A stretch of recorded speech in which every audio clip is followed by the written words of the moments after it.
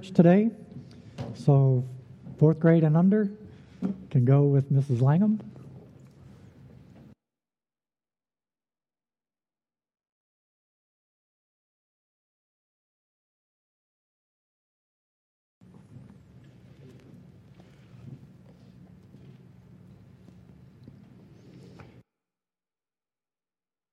Corinthians chapter 10.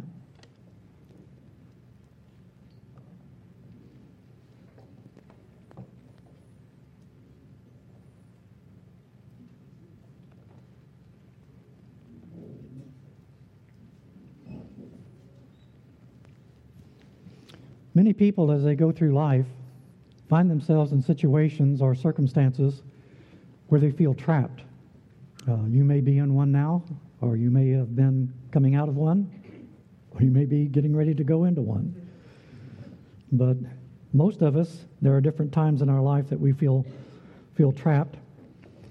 And it can be by different things. Circumstances that close in on us and for which we desire to escape, and there is none. So sometimes we can be entrapped by ill health or unemployment or an unhappy employment. Sometimes we can be victims of accidents or victims of other people's sin. Sometimes we can feel trapped in a broken relationship or a bereavement that seems to close about and not let us loose. People can be trapped by depression or fear or doubt or confusion. And so we find ourselves oftentimes in places like that.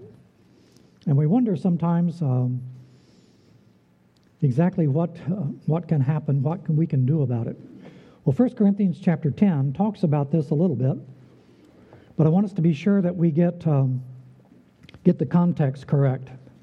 So in 1 Corinthians chapter 10, Paul's writing to the church, and he says, I do not want you to be unaware, brothers and sisters, that our fathers were all under the cloud and all passed through the sea. All were baptized into Moses in the cloud and in the sea. And all ate the same spiritual food, and all drank the same spiritual drink. For they drank from the spiritual rock that followed them, and the rock was Christ. So one of the things that we need to be consciously aware of more than we are is that there is a unbreakable, essential link between what happens in this world and what happens in the spiritual dimension. It's inseparable because you are a complete composite person, body, soul, and spirit. And what affects one affects the others, and they are inextricably linked together. And so here these people were. This is a pretty good picture, isn't it, that he's painted so far. He's talking about the Exodus, and he says they were all out there in the wilderness, and they were all together, and the presence of the Lord was there. His presence was there. They were drinking of spiritual food. God was providing them food every single day in the form of the manna. And it's more than just food. What he was doing was he was building faith, because they were in a place where they could not feed themselves, and they were forced to rely upon God on a daily basis. You couldn't save the manna from one day to the next. It got rotten. Our faith and our walk with the Lord is like that. It's a day-by-day walk with Him.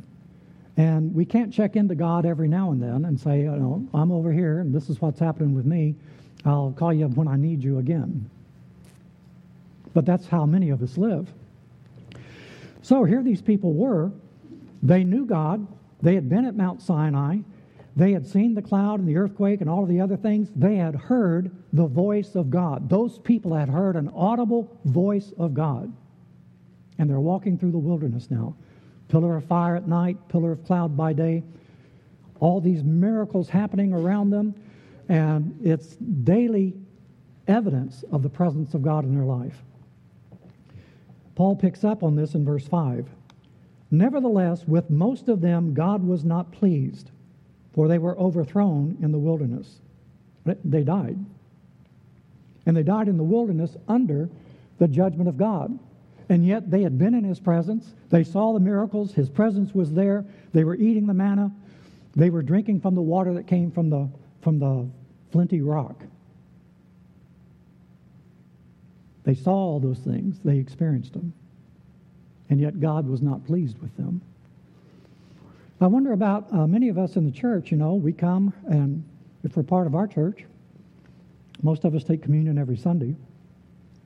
Does it mean anything? It's just a ritual. So these people were picking up manna, and after a while, they got tired of the miracle. They got weary of the miracle and began to take it for granted. And this is what Paul is warning us about. And he says, starting in verse 6, "Now these things took place as examples for us, that we might not desire evil as they did." So Paul is saying, okay, here we are in the church, and he's writing to the church at Corinth, and he's going to be talking to them in the very next chapter. He's going to be talking partly about the Lord's Supper, and in chapter 15, he's going to talk about it even more. And so this is the context that he's writing here. This is what they did in the wilderness with the manna and with the water that God provided. And that rock, that water was the water of Christ, is what he says. That's the application and the interpretation that Paul makes. So, body and blood of Christ, what do we do with it? And so he says, "Do not desire evil, and do not be idolaters, as some of them were. As it is written, the people sat down to eat and drink and rose up to play. We must not indulge in sexual immorality, as some of them did, and 23,000 fell in a single day." One of the things he's talking about was even while God was speaking to Moses on top of Mount Sinai, this was just a few days after all these people had heard the voice of God, that's when they made the golden idol.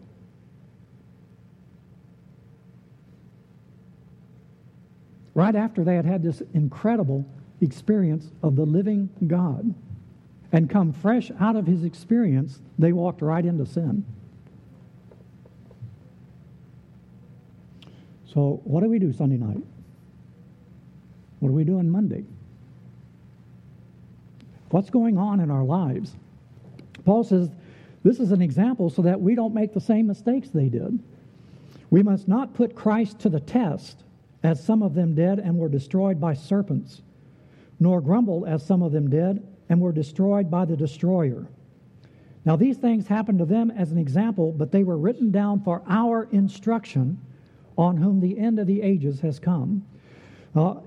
He's talking about several historical events that took place, and I want to highlight one other one.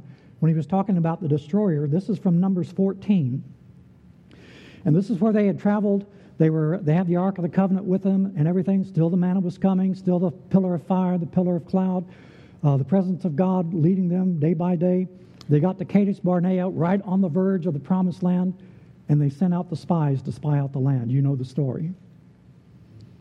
And 10 of the 12 came back and said, "Man, it's everything God promised, but there are obstacles there." What? Did they think they were just going to walk in and people would lay down? And what did they expect? You're going to have to fight the battle. But God is with you, and he is going to give you the victory. But it's a day-by-day walk by faith. They've been walking out for several months now. Man is there every day. God is faithful. He's there every day for us. Every day. Doesn't matter how we feel. Doesn't matter what people think of us. That manna was there every day. It's available. But you have to go out and pick it up. So they said, "Oh no, we're obstacles here, difficulties. Oh, God has led us out here and he's deserted us, and now we're all going to die. And all of our kids are going to become slaves to these pagans." And isn't that like us? We're Christians, we're going along the Christian life, all of a sudden, bam, we get hit with a very hard difficulty or obstacle or challenge, and we just go all to pieces, as if God is not there all along, as if the promises that he gave us are not real. What does it mean to live a Christian life? And so Paul is warning us, saying, don't be like them. What they said was, "I don't think God's going to help us here. And God heard. And he knows our hearts. And God became angry with them. How long will I put up with them? How long? What does he have to do? He's given us his Son. He sent us his Holy Spirit. What else do we expect God to do? So God said, I heard you when you said, I wish we had died in the wilderness. And what you said, God said, I will do. You are going to die in the wilderness. And those children that you said would be slaves, those are the children that are going to go in and possess the land that you refused to enter. So we talk about God wouldn't send anyone to hell. Well, no. But if you're determined to go there, the door is open. He is not going to come down and physically pick you up and move you. That's a choice that you can make if you want to go there. But we don't have to. It's a choice that we're making. And it's a choice that they made. And so Moses comes back and he says, okay, you're going to wander in the wilderness until this whole generation dies out, and God will raise up a new generation that will believe and will go in. Well, now, this is the judgment of God. He said that's what's going to happen. So tomorrow we're going to turn around and head back to the desert instead of going into the promised land. Well, then, all of a sudden, now they're saying, it's all written down there in Numbers 14. Now they all got together and said, oh no, we've sinned. Oh God, we've sinned. Please forgive us. And so then they go up on the mountains and they gather out everybody. We're all here. We're ready to go in and fight the battle. And Moses said, God just told you he's not going to take you in there. He's told you that you don't go down there and fight. Head back to the wilderness. They were determined they're going to go. Here's the sin of presumption and pride. We've taken the food. God's with us. We're the chosen people. Let's go in and fight the battle. Moses didn't go with them. Ark of the Covenant didn't go with them. Moses, last thing he told them, don't go because God is not with you. And they went down in their presumption and fought, and they got killed and defeated, and their enemies chased them. And now they're running away from their enemies. God had told them. So, this is the context that Paul writes this. Therefore, let anyone who thinks that he stands take heed lest he fall. I don't think there's room in the Christian life for smugness. You know? Well, I had an experience with the Lord way back when, and it's just me and the Lord, and I don't know about the rest of you guys. Too bad for y'all, but it's okay because I'm going to be all right here. It's okay. Because I had an experience once. Hadn't done anything since. Lived my life the way I want to, but it's okay. Because I come every Sunday and take communion, it's going to be all right. Well, no, it's not. Not if that's the way we're going about it, is it? So then Paul writes to us, for those of us, they felt trapped. And Paul gives us this promise in 1 Corinthians chapter 10, verse 13. No temptation has overtaken you that is not common to man.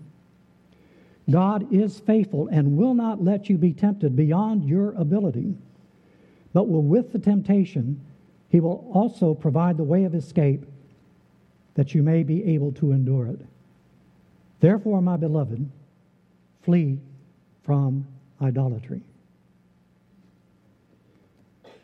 So this word for temptation is not, it's a much broader term than what we normally think of. When I think of temptation, I think of sin. Something I'm not supposed to do, and I'm being tempted to do it. But it's a broader term than that. It actually refers to testing that's common to everybody. And so we could say trials, afflictions, sicknesses, diseases, disappointments, frustration, anything that's there to be a challenge to us. And that's what we're praying when we pray the Lord's Prayer, isn't it? Lord, lead us not into temptation. Help us not to go to those places. And yet, oftentimes we find that the temptation is there, because of the responses within ourselves. In Gethsemane, and the disciples were praying and Jesus had told them to watch, he woke them up and he said, "Watch and pray so that you do not enter into temptation." Temptation is going to be all around us, one form or another. The only way you can get away from being tempted is to die. So, notice what it says about this temptation that he's talking about. He says, this temptation is universal. It's common to everyone. And sometimes we feel isolated in our temptation, and we feel like there's being pressure placed upon us that is too great, more than we can bear, more than anybody else would be able to stand up under. It's like nobody's been tempted like this. Well, that's a very arrogant statement. And we don't know. We haven't read our history, have we? About people who have undergone far more than you and I will ever face. So this is a temptation. These kind of things happen to everyone. But it's tempered, it's modulated, it's controlled. God will not let you be tempted beyond your ability. Now, our ability, as we think of it, and God's view of it, is very, very different things. Sometimes in our growth, we're challenged to do something that we don't think that we're able to do. Now, the people who know us well and the people who are over us know better than we do sometimes. And they know that it's going to be a hard challenge, a tough task, but we are up to it and we will grow and mature and be better for it if we meet that challenge. But left to ourselves, we would say, I'm not going to do that. I can't do that. You remember Job. In the first 2 chapters of Job, Satan desires to challenge God about Job. And God allows certain things, but God sets limits over which Satan cannot pass. God sets the limits. In the Garden of Gethsemane, actually in the upper room before they got there, Jesus told Peter, as Peter was saying, I'll never deny you, even though everybody else turns their back and runs away, I'm with you, Lord. I'm going to be there. And he meant it. And as far as he knew his heart, he was being as honest as he could. He was very sincere, very honest, but he didn't know his heart as well as he should have. Jesus knew him better. And Jesus says to Peter, Peter, Satan has desired to sift you like wheat. When you come back, minister to your others, to the brothers. So Jesus knew what was coming better than Peter. But it's modulated. God is not allowing us to be tempted beyond our strength. And it's also an opportunity to grow. So it says, God is faithful. He will not allow you to be tempted beyond what you're able and will make a way to escape. So we can prove God's faithfulness by our own experience. Andre Crouch, early contemporary Christian music guy, wrote a song called Through It All. And part of the lyrics of this thing is, if we never had a problem, how would we know that God could solve them? How would we know about the grace? How would we know about his faithfulness? How would we know about the strength and growth that takes place within us? And so we can read James and we can read 1 Peter, and it talks about how oftentimes it's through temptation or trials that we grow and mature spiritually so that we don't remain infants in our faith. And faith is like a muscle. The more you exercise it, the stronger it becomes. And if you neglect it and ignore it, it begins to atrophy. It begins to deteriorate on its own. Not that you're doing anything harmful, you're just not using it at all. And many of us, our faith is that way. It's not that we're doing something to destroy our faith, we're just not using it at all. So when the challenge comes, then we feel weak and vulnerable. And so it also says that it shows that our faith in God is genuine. Also, the temptations and trials that we face are not insurmountable. There will be a way over, under, around, or through. It's called the way out that God promises. And it is endurable. Sometimes we don't think so. Sometimes the mountain is so big or the pain is so severe, we think, I can't endure this. God promises He will not allow us to be tempted beyond our ability, but will with the temptation provide a way of escape that you may be able to endure it. The hope is that God will provide sufficient strength for the endurance of whatever trials may come to people. Notice what happens here. There are no exaggerated promises, no miraculous deliverance promised, no promise that the problem will suddenly vanish, but the way out described in terms of being given strength to cope with an impossible situation. It's a very realistic expectation. There's no favored status here because as far as the hardness of life goes, these are things that are common to everyone. What it does promise is that God in love is present and accessible to people in every situation, joyful or sorrowful, whether they understand it or not. And oftentimes we don't understand. Faith does not provide us with any exemption from trouble. It simply points to the direction from which hope can come. So God's faithfulness in providing a way out for people who are tested is through giving them the ability to endure their testing. So Proverbs 17 says, "The crucible is for silver, the furnace is for gold, and the Lord tests the heart." In Isaiah 48:10, God tells the Israelites, "Behold, I have refined you, but not with silver. I have chosen you in the furnace of affliction." I have chosen you in the furnace of affliction. I don't know if that's what Shadrach, Meshach, and Abednego were thinking or not, because they had a very real furnace.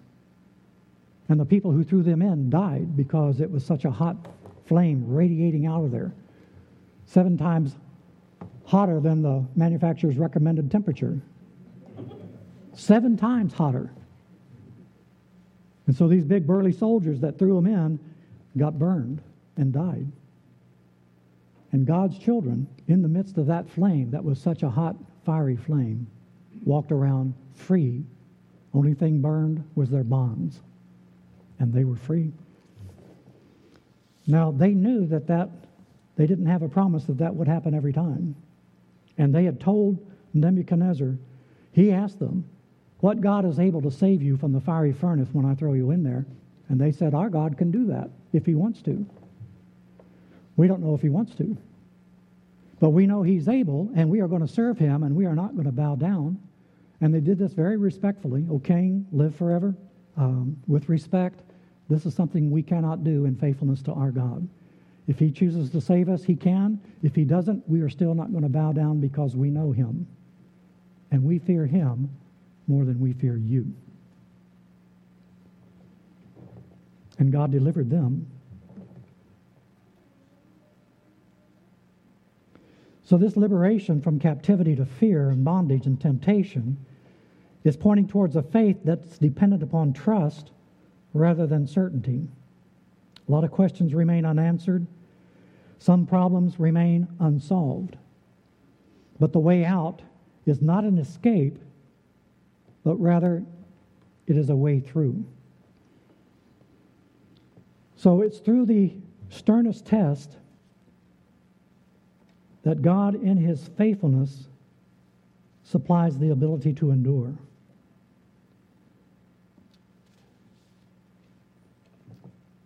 we had, that was quite a shocking statement about this family losing their son and new daughter-in-law.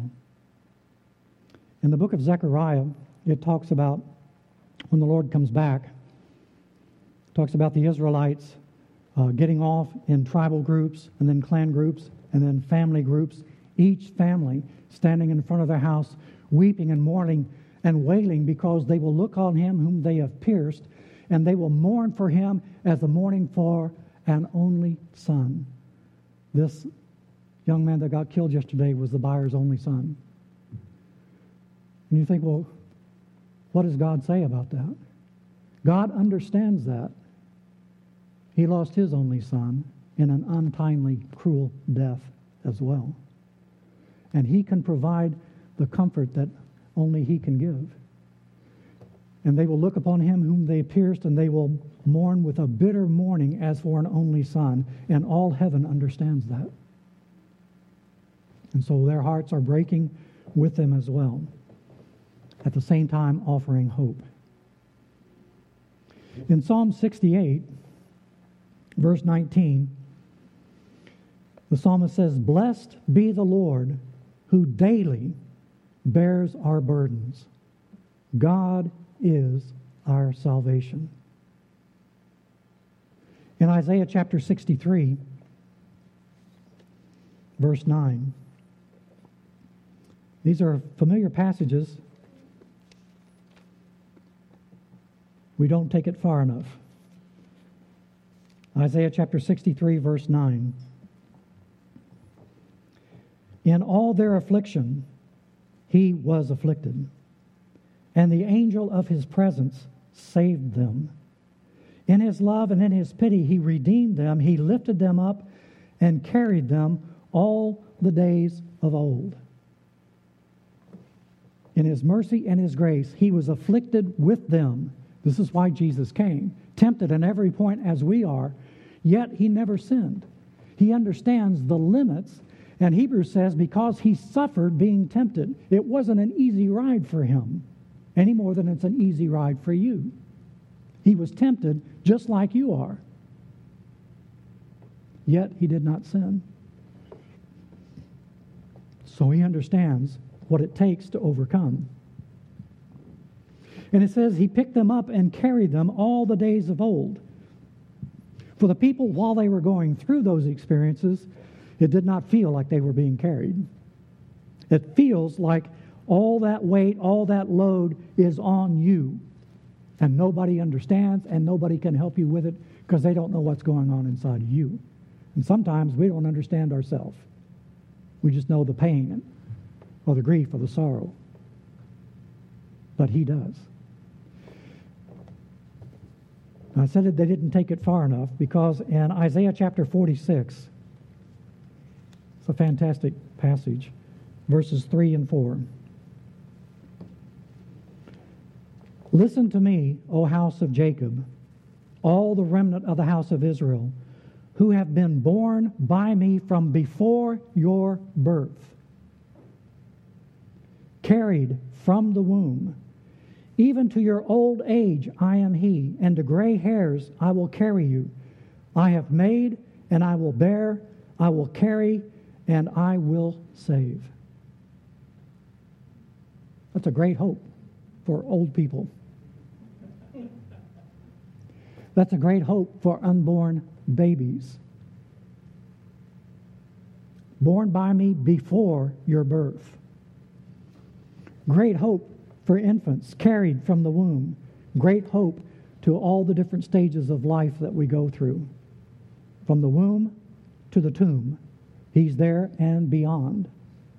And God says, I'm carrying you. And so that's our hope, and that's the promise. When David wrote Psalm 23, it wasn't just poetry. And we like the part about leading us beside still waters, restoring our soul, green pastures. That's nice. I want to go there. But he doesn't stop, does he? Even though I walk through the valley of the shadow of death, I will fear no evil, because you are with me. Let's pray. Oh, Father, I pray that you would help us in the hour of temptation, whatever the cause, whatever the reason, even if it's because of foolishness on our own part or sin on our own part.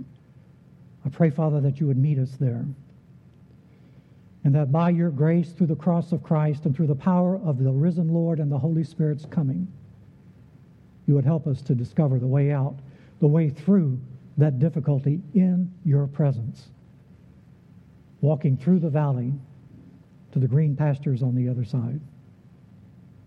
We thank you for the hope and the promise. More than that, we thank you for the reality in our daily life through Christ our Lord. Amen.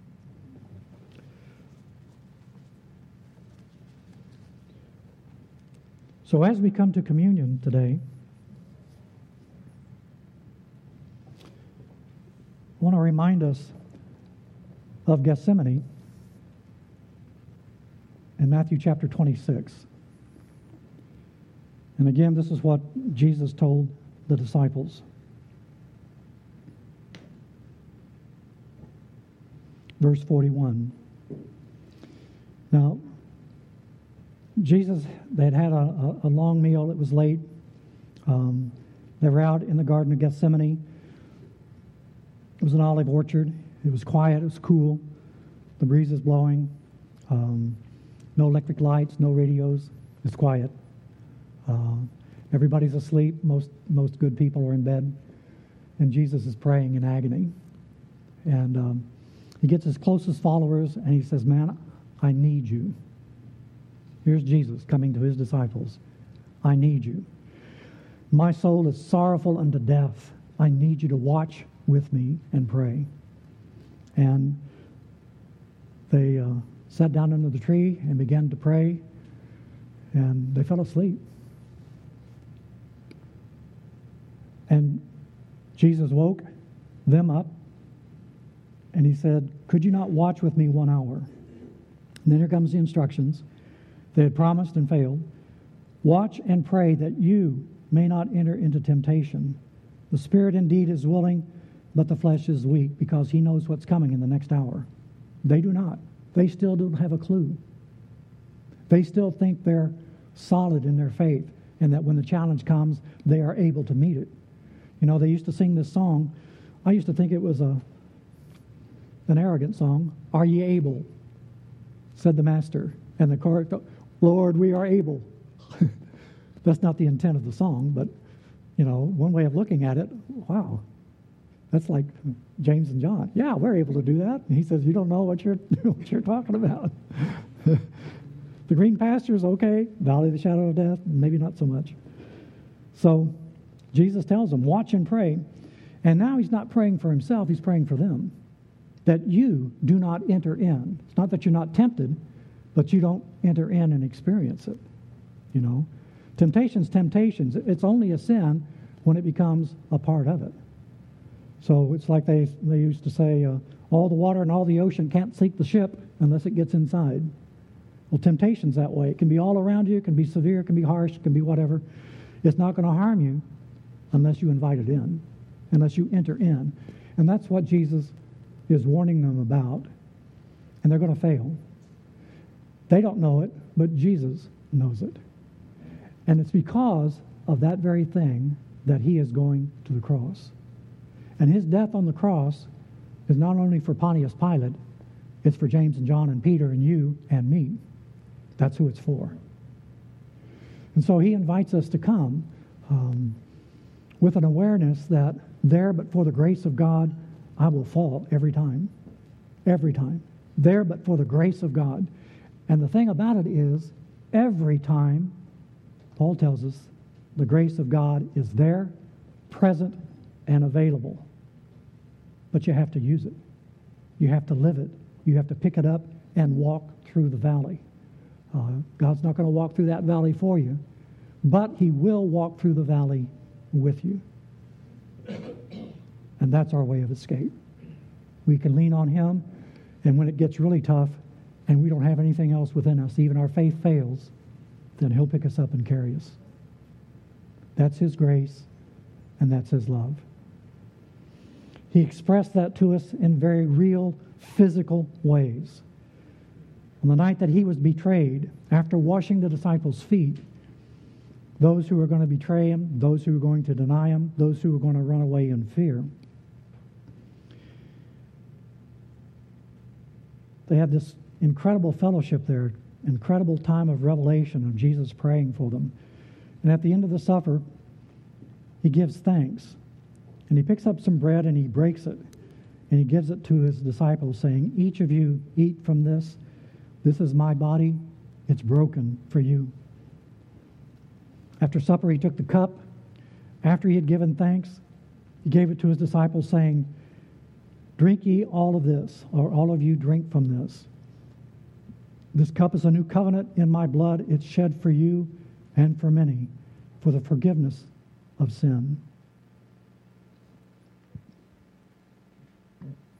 For the cleansing, for the purification, for the way out.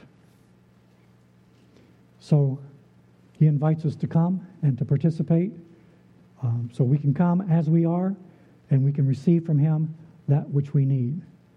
So will those serving communion please come forward?